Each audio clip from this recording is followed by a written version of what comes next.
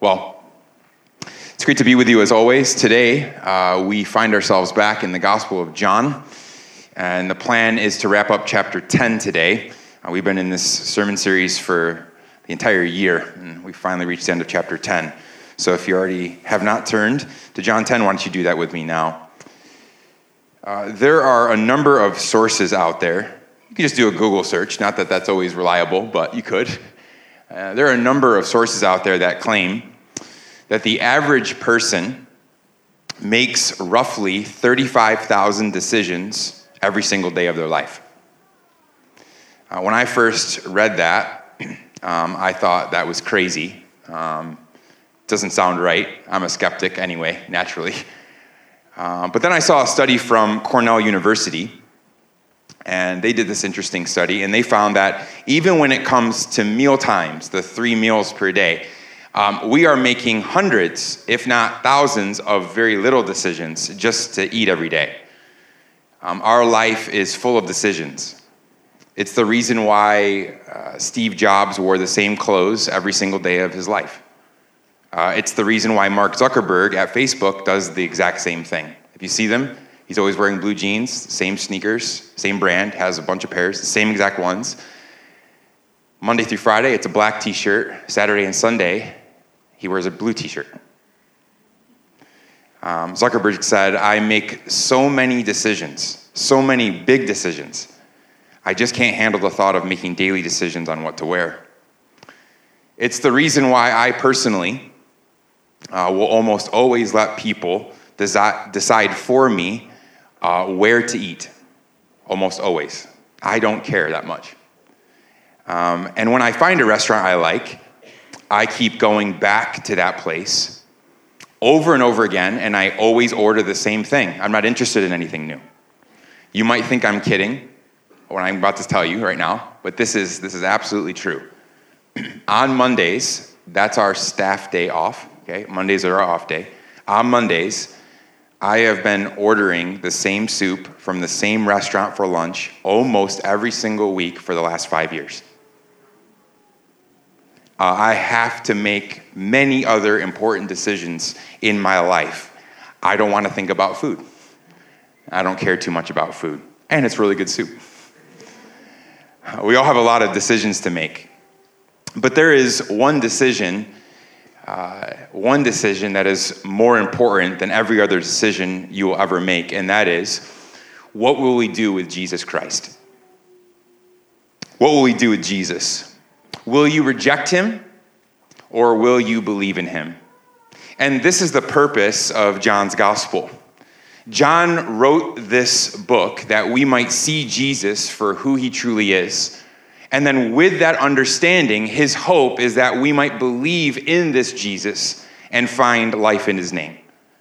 The whole book has that purpose, to compile evidence, if you will, so that we might believe and find eternal life. Well, that goal that John has, in many ways, reaches the pinnacle, reaches the peak right here at the end of chapter 10. Up until now, we've heard and read things like, the Word was God, the Word was with God. The Word became flesh. That's John's testimony. We have the testimony of John the Baptist, claiming that Jesus was the Redeemer, that he was the Lamb of God. We have the testimony of the apostles who followed him when they claimed in finding Jesus to have found the Messiah, the Son of God, they proclaimed. And of course, we have over and over and over again the testimony of Jesus himself, claiming to be the sent one, the one that everyone was waiting for, claiming to be God in a variety of beautiful and creative ways. But now here in chapter 10, we have perhaps the clearest, most explicit statement of the deity of Jesus, where Jesus will say to all those who will listen, I and the Father are one. John wants there to be absolutely no mistake about it. He wants us to know who Jesus claimed to be so that we in turn can make a decision about him. And so that's what today is really all about. Some people will reject him. Others of us will believe. And of course, the question for us, just like it has been all throughout John, is, again, what will we personally decide here? And so let's walk through this text together. And all I want to really do for us today is just tell you what happened on this day 2,000 years ago. In some ways, I find myself like a storyteller about a true story. But I just want to tell you this story, and then we'll see where that leads us at the end. So here we go. Let's jump into the text. And we see that this story, it all starts with a confrontation. A confrontation. This is verse 22. At that time, the Feast of Dedication took place at Jerusalem, and then we are told it was winter. So we find ourselves back in Jerusalem yet again, and yet again we're here for another feast. We recently found ourselves at the Feast of Tabernacles, you remember that, or the Feast of Booths in chapters 7, 8, and 9 of John's Gospel. And now we find ourselves 2 months later. And I'm sure the majority of us have heard of this celebration, this Feast of Dedication. You know it, you just don't know you know it. It's called the Feast of Lights, or what people now call Hanukkah, okay? And I'll let you look this up for yourselves, but we know that what would happen is that the Jews would come together, and they actually still do to this day, to celebrate the Jewish people taking back Jerusalem and reestablishing the temple after they were brutalized and shamed by this horrible Syrian leader whose name was Antiochus. He called himself Antiochus Epiphanes, Antiochus the Great, Antiochus the marvelous one, if you will. He called himself that, okay? And this all happened around 170 BC, when Antiochus and his army come in and take Jerusalem. So we learn that right now, in the time of Christ, that celebration has come, roughly November, early December. This year, Hanukkah starts on December 7th. So it's kind of fitting. We're in this season here in the Bible. We're in this season here in real life. Okay, you can kind of get the vibe. We learn the time of that celebration has come, and it's winter, we're told. And understand that note there, that it's winter, is put there by John, not just to tell us that the cold and rainy season was upon them.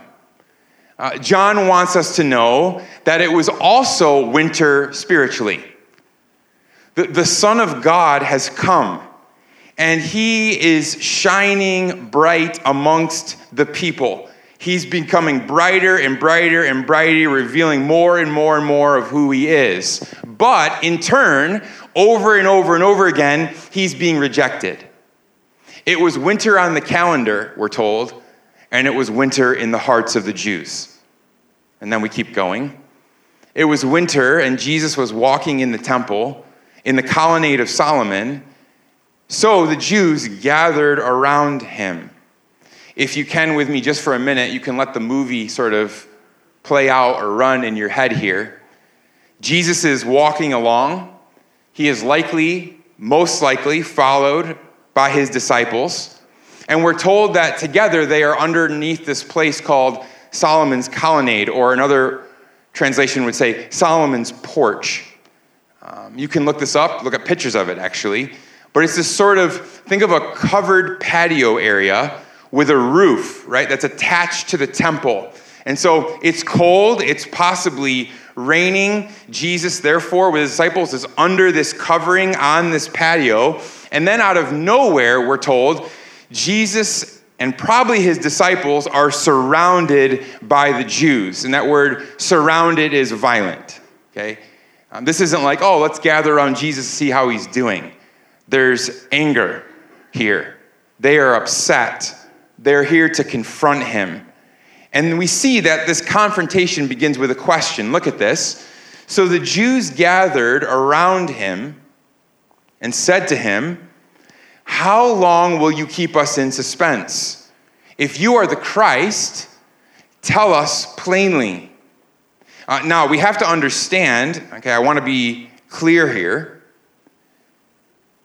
Up until this point, Jesus actually has not directly used the words, "I am the Christ," or "I am the Messiah." He has not directly said that. And that's for a really good reason. It's not because he isn't the Christ.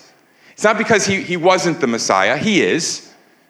But you need to remember that title, Messiah or Christ, was extremely politically charged in this day.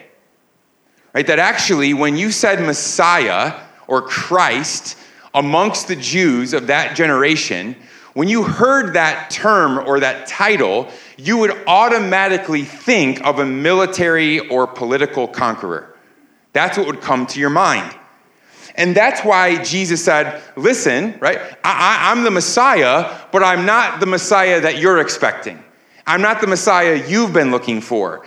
You're looking for a Messiah who will call down fire from heaven upon the Roman Empire. But I'm not that Messiah. And this is why Jesus deliberately, over and over again, avoided that title, Messiah, and instead referred to himself as things like the Son of God or the Son of Man, to make it very clear to people, make it very plain to people who he is. And so now you understand a little bit of why they are asking him, though. They're asking him this question, why they're so angry with him. They're saying, if you are the Christ, tell us right now. Make it more clear. How long will you keep us in suspense? They hate him. Understand, Jesus has made it very clear who he is. Their problem is they just don't like his response. And even though Jesus has told them time and time again, he chooses to be gracious and he answers them again. And so it's here in the story where we move to the claim. We go from the confrontation to the claim. This is verse 25 now. Jesus answered them, I told you, and you do not believe. The works that I do in my Father's name bear witness about me. So what we see here is that Jesus essentially is answering the Jews in two different ways. And this is important. First, he simply says, I already told you, right? I told you so. I told you who I am. And what's the problem? You just don't believe. And who has Jesus told them that he is? Well, Jesus could have said a lot of things. I told you that I'm such and such. He could have said, I told you I'm the one who came from heaven. He could have said, I told you that whoever believes in me would have eternal life. I told you that I'm the unique Son of God. He could have said, I told you that I will judge all of humanity. I told you just before this that all of the Old Testament scriptures, all of your law speaks about me. They all point to me. I told you that I perfectly reveal the Father, and that I always please the Father, and that I never sin. I've said that to you. I told you that before Abraham was, I am. I told you that I will not only die, but I will raise myself from the dead. I told you that I'm the bread of life. I told you that I'm the light of the world. I told you that I'm the door. And just before this, like 2 months ago, 60 days ago, I told you that I'm the good shepherd. I think Jesus has told them enough. And by the way, please understand, this is just how we've seen Jesus describe himself in the Gospel of John. This isn't counting Matthew, Mark, and Luke. So listen, again, the problem wasn't that Jesus was unclear about who he was and where he came from. The problem was that the religious leaders had hearts of unbelief. I've said this again and again and again through this series. I'm going to say it again and again and again. It's all about the heart, isn't it? It's always about the heart. And Jesus goes to their heart here. So Jesus answers by saying, I've already told you, but you don't believe. Your hearts aren't in the right place. But then there's a second part to this. He says to them, listen, not only have my words shown you who I am, but my works, my actions have also told you exactly who I am. That is, if you look at my life, you'll see where I came from. You'll see that I was sent from the Father, that I was sent from heaven. He's basically telling them here, look at the miracles. Look at the signs. But beyond that, not just those, the miracles and the signs, beyond that, look how I've treated people. Look how I've lived my life. And he says to them, what fault can you find in me? That's the point here. And I think this is an open invitation, by the way, to every single one of us here in the room, everybody listening online, everybody in our entire world. This is an open invitation. Do you want to know who Jesus is? It's simple. Look at his words and look at his works and see for yourself. And then answer the question for yourself. Well, continuing on now, Jesus reiterates something that he told the Jews previously. He repeats himself for good reason. He says here, but you do not believe because you are not among my sheep. My sheep hear my voice, and I know them, and they follow me. Again, we've seen this before, right? It was in this last week. Why don't they believe? Why do they have these hearts of unbelief? Jesus tells them a second time now, because you're not one of my sheep. You don't belong to me. And how do we know that for sure? How do we know for sure that they're not one of his sheep? Well, it's because Jesus' disciples, his true followers, his sheep, hear what he says, Jesus says, and they follow him. They obey. And the religious leaders are clearly not doing that, right? And understand what Jesus is doing here as well. He's basically like, do you really want me to be direct with you? Do you really want me to make it clear? All right, I'll do that for you. Not only am I the Messiah, not only am I the Christ, and he's going to kind of put a stamp on that in a second, but he turns it around a bit and he says, let me tell you something about yourselves. He says to them, first of all, you're not worthy shepherds. But more than that, you're not even worthy sheep of God. Jesus lays it all out before them right here at the end of John chapter 10. He's basically saying to them, you're so concerned with whether or not I'm the Christ, with whether or not I'm the Messiah, but your biggest concern, your biggest problem should be that you don't even belong to God. Do you see that here? Well, then Jesus follows that with some of the most comforting words, I believe, in the entire New Testament. If you're a follower of Jesus here today, this verse, this text, these words from Jesus should warm your soul. He says this to us, to the Jews, but to us, his sheep. He says, for those who follow me, I give them eternal life, and they will never perish, and no one will snatch them out of my hand. My Father, who has given them to me, is greater than all, and no one is able to snatch them out of the Father's hand, he says. Listen, I believe this wholeheartedly. Someone needs to hear this today. You need to hear these words. I was sitting in your seat maybe 10 years ago. I needed to hear these words, even though I'd even gone through seminary, all that. If you are a follower of Jesus, a true follower, we are told here by Jesus that you are secure. Because why? Because we who are in Christ have been, he says, given eternal life. It's a gift. Jesus says this is a gift, meaning that this eternal life that we've received, that we didn't inherit it, we didn't earn it. And because we didn't earn it, or because we didn't work for it, we can't forfeit it. You understand that? We didn't do anything to receive salvation. We did nothing to receive the eternal life that Jesus gives to us. And so, in turn, we can do nothing to forfeit this eternal life as well. The Lord himself, Jesus, says here, underline it, highlight it, circle it if you need to. Because some of us, the theology is different. Underline this. For those who are mine, I give them eternal life. And what does he say? They will never perish. You have to do something with those words. They will never perish. No one who is a sheep of his will ever be separated from him.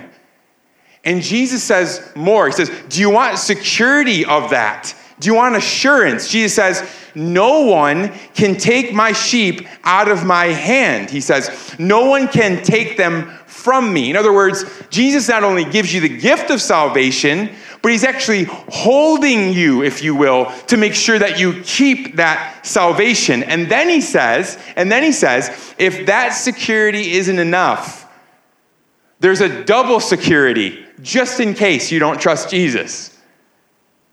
Because then Jesus says, not only am I holding you, but he says, then all who are mine, all of my sheep that I'm holding, the Father is holding on to them as well.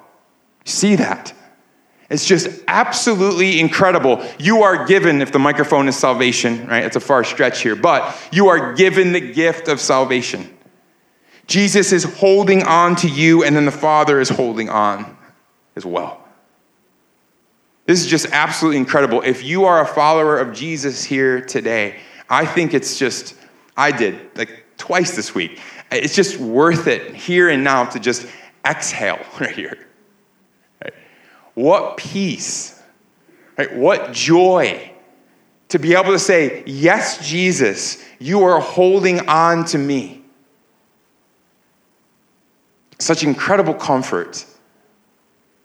Well, if Jesus hadn't offended the Jewish leaders enough at this point, and he has over and over again, look at verse 30. If they wanted a clear answer on who he is, who he was, Jesus makes it about as clear as possible now. He can't do much more than this. He says to anyone who will listen, here it is, I and the Father are one. I and the Father are one.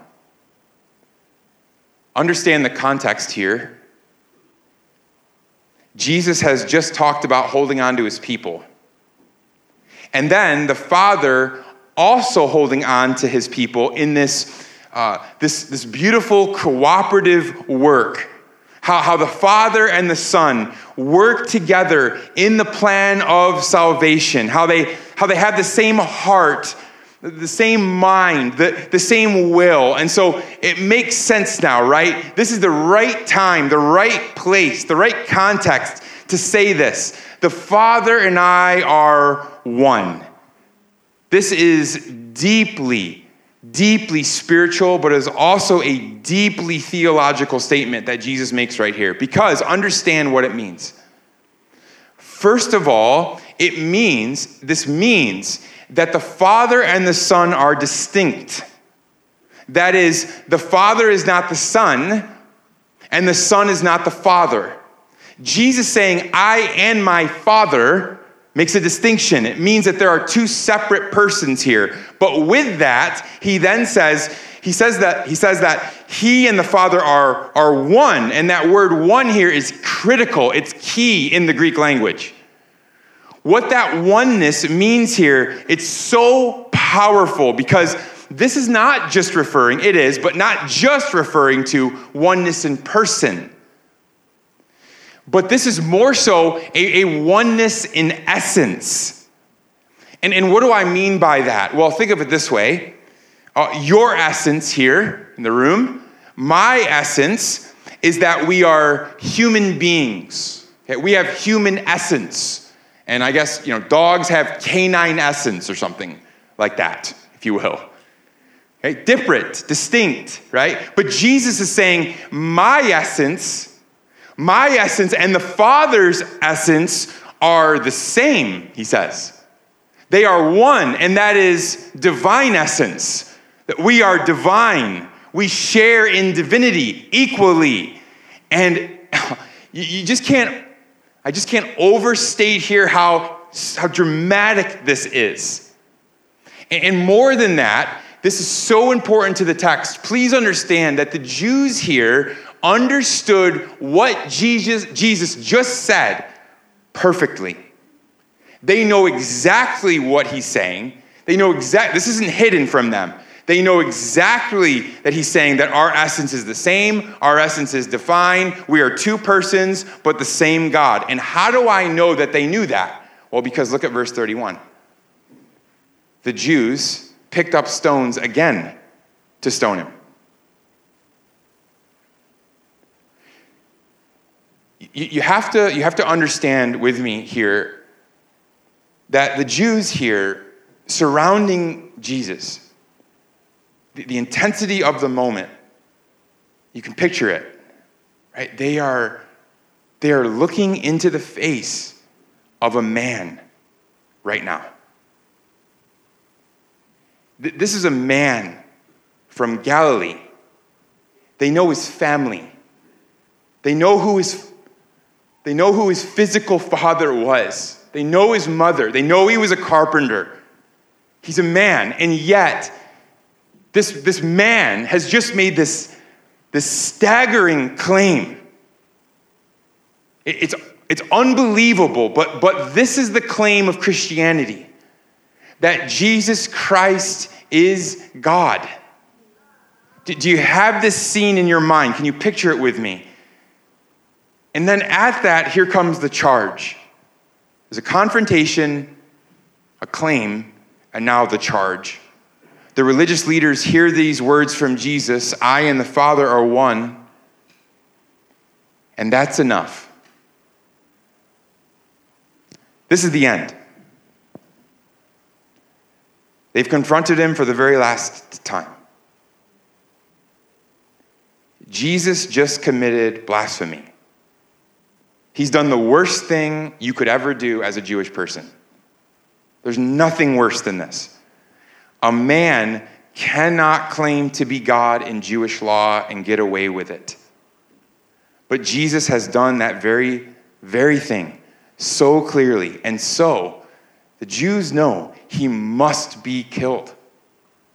He must be killed by being stoned.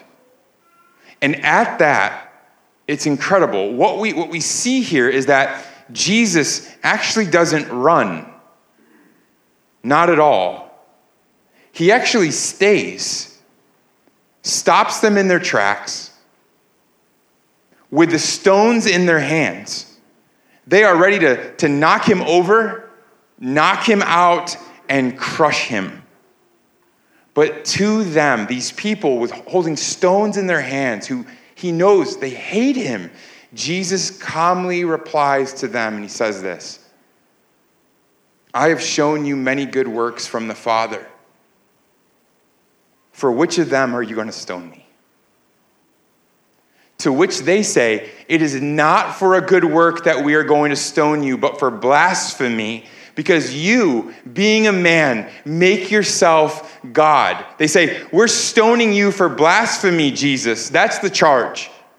And again, what happens to blasphemers according to Old Testament law? It's in the book of Leviticus. They get stoned. They deserve stoning. And so understand, the Jews there that day, they thought that they were carrying out their righteous duty here. They were doing the nation, the people of God, a favor by eliminating Jesus. You're making yourself out to be God, they say, and you're a man. But listen, church, we have to be very clear about this in our own minds and hearts, but also clear in our world, that Jesus did not make himself out to be God when he told them he was God. He was simply telling them the truth. He was not boasting. He wasn't bragging. He was just revealing the truth. The Jews are furious, rocks in their hands, ready to throw. The tension here has never been higher in the Gospel of John. But then Jesus causes them to think. And he does something very interesting here, because what we're going to see him do is speak to them in this really unique way. He actually reasons with them, uses a tactic. He reasons with them in the way that rabbis of that day would reason when they would talk theology. He gets on their level. And he uses rationale, logic. Check this out, starting in verse 34. Jesus answered them. Again, the scene, tents, rocks, the whole thing. He says, "Is it not written in your law, I said you are gods?" If he called them gods to whom the word of God came, and scripture cannot be broken, do you say of him whom the Father consecrated and sent into the world, You are blaspheming because I said I am the Son of God? We'll pause there. This is a bit wordy. Can be a little bit confusing in English. Let me try to make it really simple. The bottom line of what Jesus is saying here is, why are you guys so upset that I'm calling myself God when in your own scriptures, other men have been called gods, he says. That's the basis of Jesus' philosophical argument here, if you will. And to understand what he's saying, you have to understand Psalm 82. If you don't know Psalm 82, you have no idea what Jesus is saying right here, and neither did I. Okay? So Psalm 82 is basically a judgment by God on the rulers of Israel. And understand, these rulers, they were more like judges. They were considered the judges of Israel. They were put in place in Israel by God to resolve issues, conflict, to solve problems for the nation. But what God says about them in Psalm 82 is that they were corrupt, that they're wicked. They are supposed to be the protectors of Israel, helping the weak, the poor, and the needy, but they were walking in darkness. And here's where Jesus gets his words from John 10. This is verse 6 of Psalm 82. Look at it. I think it's on the screen. This is Psalm 82, verse 6. I said to the judges of Israel, men appointed by God, he says, I said, you are gods, see it? And all of you are sons of the Most High. By the way, very important distinction here. Otherwise, you won't understand John 10. That's lowercase g, by the way. Okay? So see that there. Lowercase g. You are gods, he says. And why would the Lord say that? Why would he use that language of them? Well, it's simple, because they were representatives, ambassadors, if you will, of the one true, Most High, living God, he says. Because they were given authority by God to represent God, to teach the people of God to uphold the word of God. Did I say God enough there? Okay. They were representatives of the one true God because they were given authority to teach the people and uphold the word. But what's the problem? They aren't doing that. Not at all. So are they fulfilling their calling? Are they fulfilling their mission? Are they being good ambassadors, good gods, if you will? Absolutely not. Again, they were corrupt. But listen now, the reality still remains that despite what they were doing and their failure, they were still given this title or this designation. These corrupt judges were called gods because they were meant to be instruments of God, agents of God. And so now you hopefully better understand what Jesus is saying in John 10. He's like, hey, do you remember in your own scriptures, the ones that you have memorized, by the way, do you remember that even those guys, those judges of Israel, they were called gods? And you're upset with me that I call myself God, right? We know those guys' lives were wicked, corrupt, evil, dark, and yet the Lord still gave them that title. And so then he says, what about me? Based on my life, my works, my words, what he's saying to them is, do you think I deserve that title? Jesus is like, come on, basically. Make the comparison. Verse 37, if I'm not doing the works of my Father, then do not believe me. But if I do them, even though you do not believe me, in other words, what I've said, believe the works, that you may know and understand that the Father is in me and I am in the Father.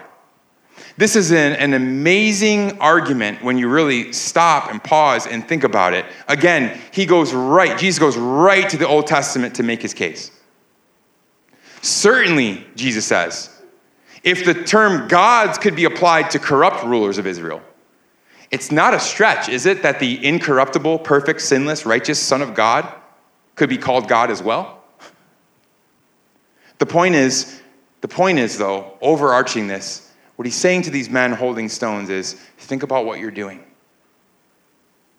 Stop and think about what you're about to do before you start throwing stones at me. And I want us to go back and notice one more important point or detail in all of this.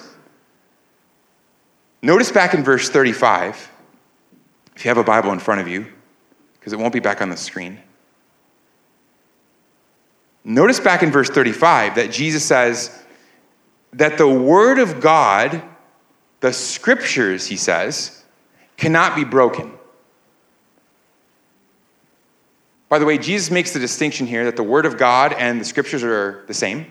That's important for us. I think it tells us a lot about Jesus' view of the scriptures, doesn't it?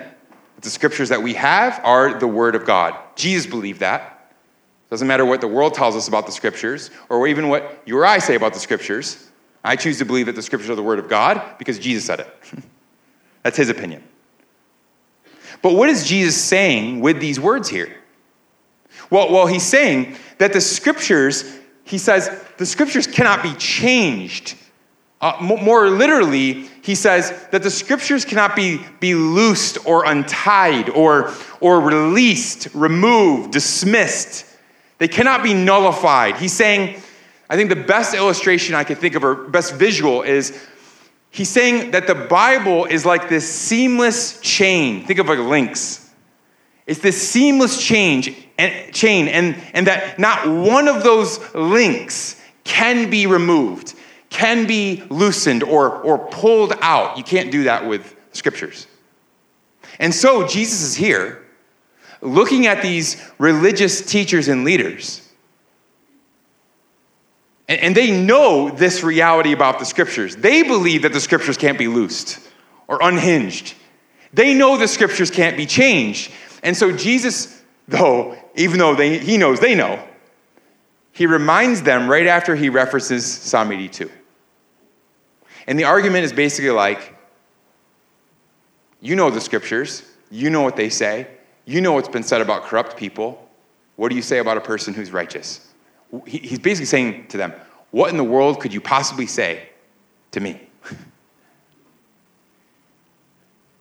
He says, sure, listen to my words to you. But beyond that, just go to the scriptures and think objectively. Think rationally now. You're all emotionally led right now. Think objectively. When someone comes from God and speaks for God, there is a sense in which we see in the scriptures, they can be called lowercase gods here because of that representation. That's true in the scriptures. The Old Testament has a precedent for that.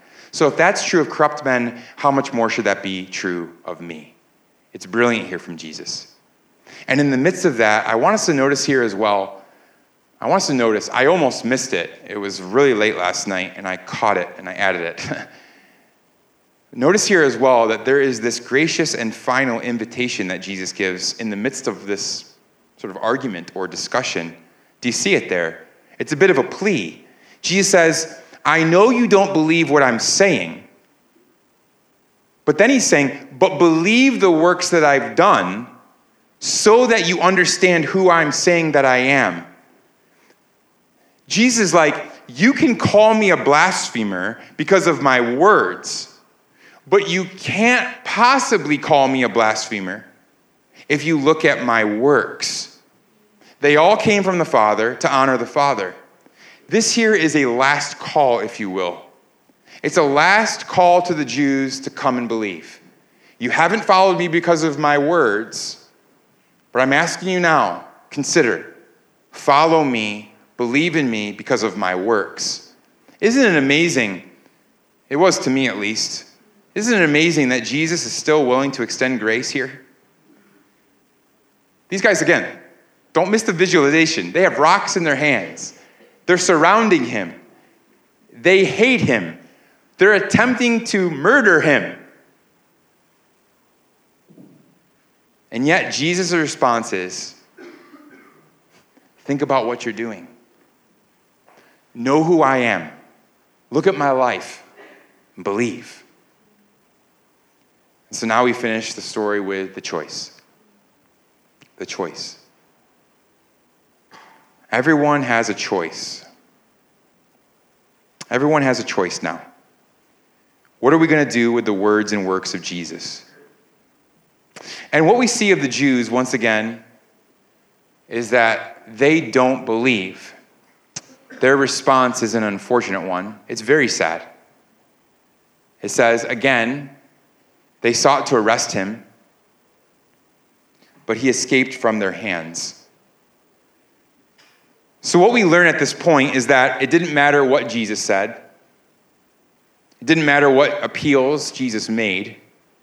It didn't matter how merciful, gracious, or kind he was.